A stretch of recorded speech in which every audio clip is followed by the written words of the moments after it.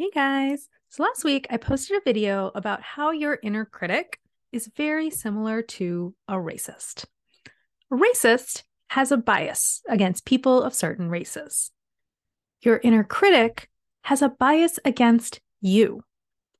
It starts with the idea that there's something fundamentally wrong with you. And you can try and try to be good enough in its eyes, but it's a losing game every day.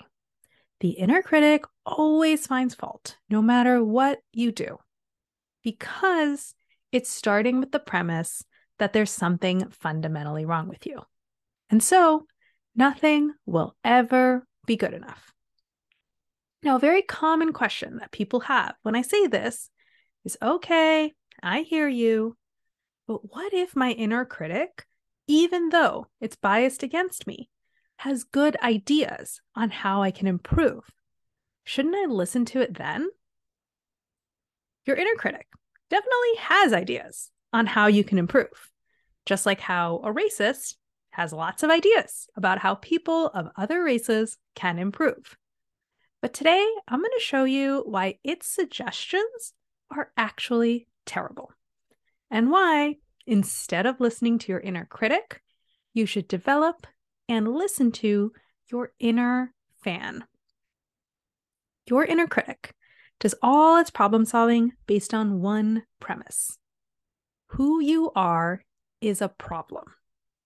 To achieve your goals, you have to become someone else.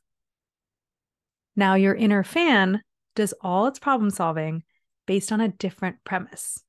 Its premise is who you are is an asset. To achieve your goals, you have to become more you. Let's say that you want to be a good leader, but you're naturally quiet and introverted. Your inner critic will say, your quietness is a problem. Be louder and more extroverted. Your inner fan will say, your quietness is an asset. Find and tap into all the ways that your quietness makes you a great leader. Or let's say you want to get a lot of things done, but you don't tend to stick to schedules. Your inner critic will say, your inability to stick to schedules is a problem.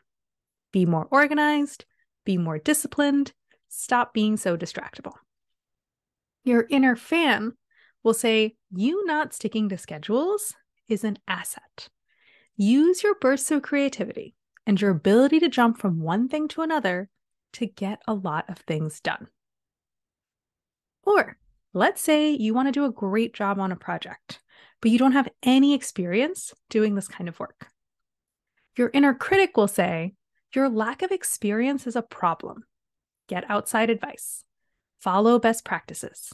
Disregard your own instincts because they're probably wrong. Your inner fan will say, your lack of experience is an asset. Use your fresh eyes to see the problem in a new way. Use your optimism to be bold. Use your humility to ask for advice, and use your discernment to decide whether or not to follow it.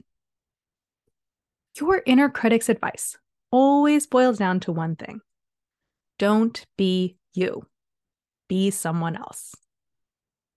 And your inner fan's advice always boils down to be more you, stretch your newness into new areas, find creative, undiscovered corners of your you-ness and use them to get what you want.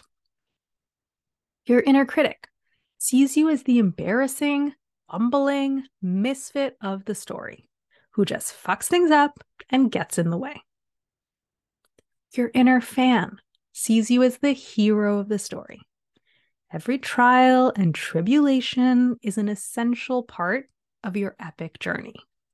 Even at your lowest, you are admirable and strong. You may agree with some of your inner critic's goals, but because your inner critic is always assuming that your you-ness is a blocker rather than your best asset, the path that your inner critic suggests to get to your goal is always painful, difficult, and ultimately unsustainable. So stop listening to that guy.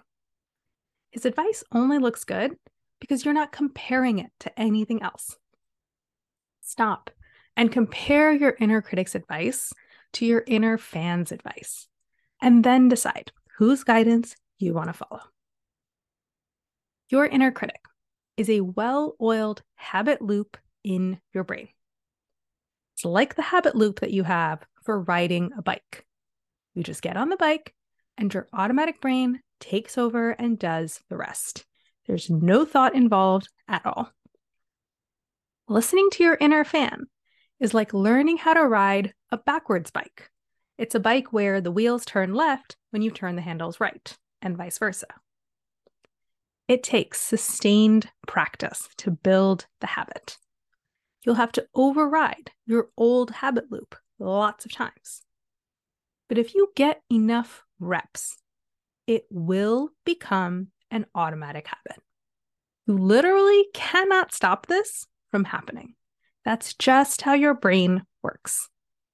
And once it's fully in place, the inner fan habit loop will block your inner critic habit loop. Just like how learning how to ride a backwards bike makes it really hard to ride a normal bike again. The old habit loop has been overwritten. We can't do this work in just one video, but we can, and we do this work in my course and coaching program. In 2023, I want you to give yourself the gift of dedicated time, predefined structure, and on-tap expertise to lock this new habit into place.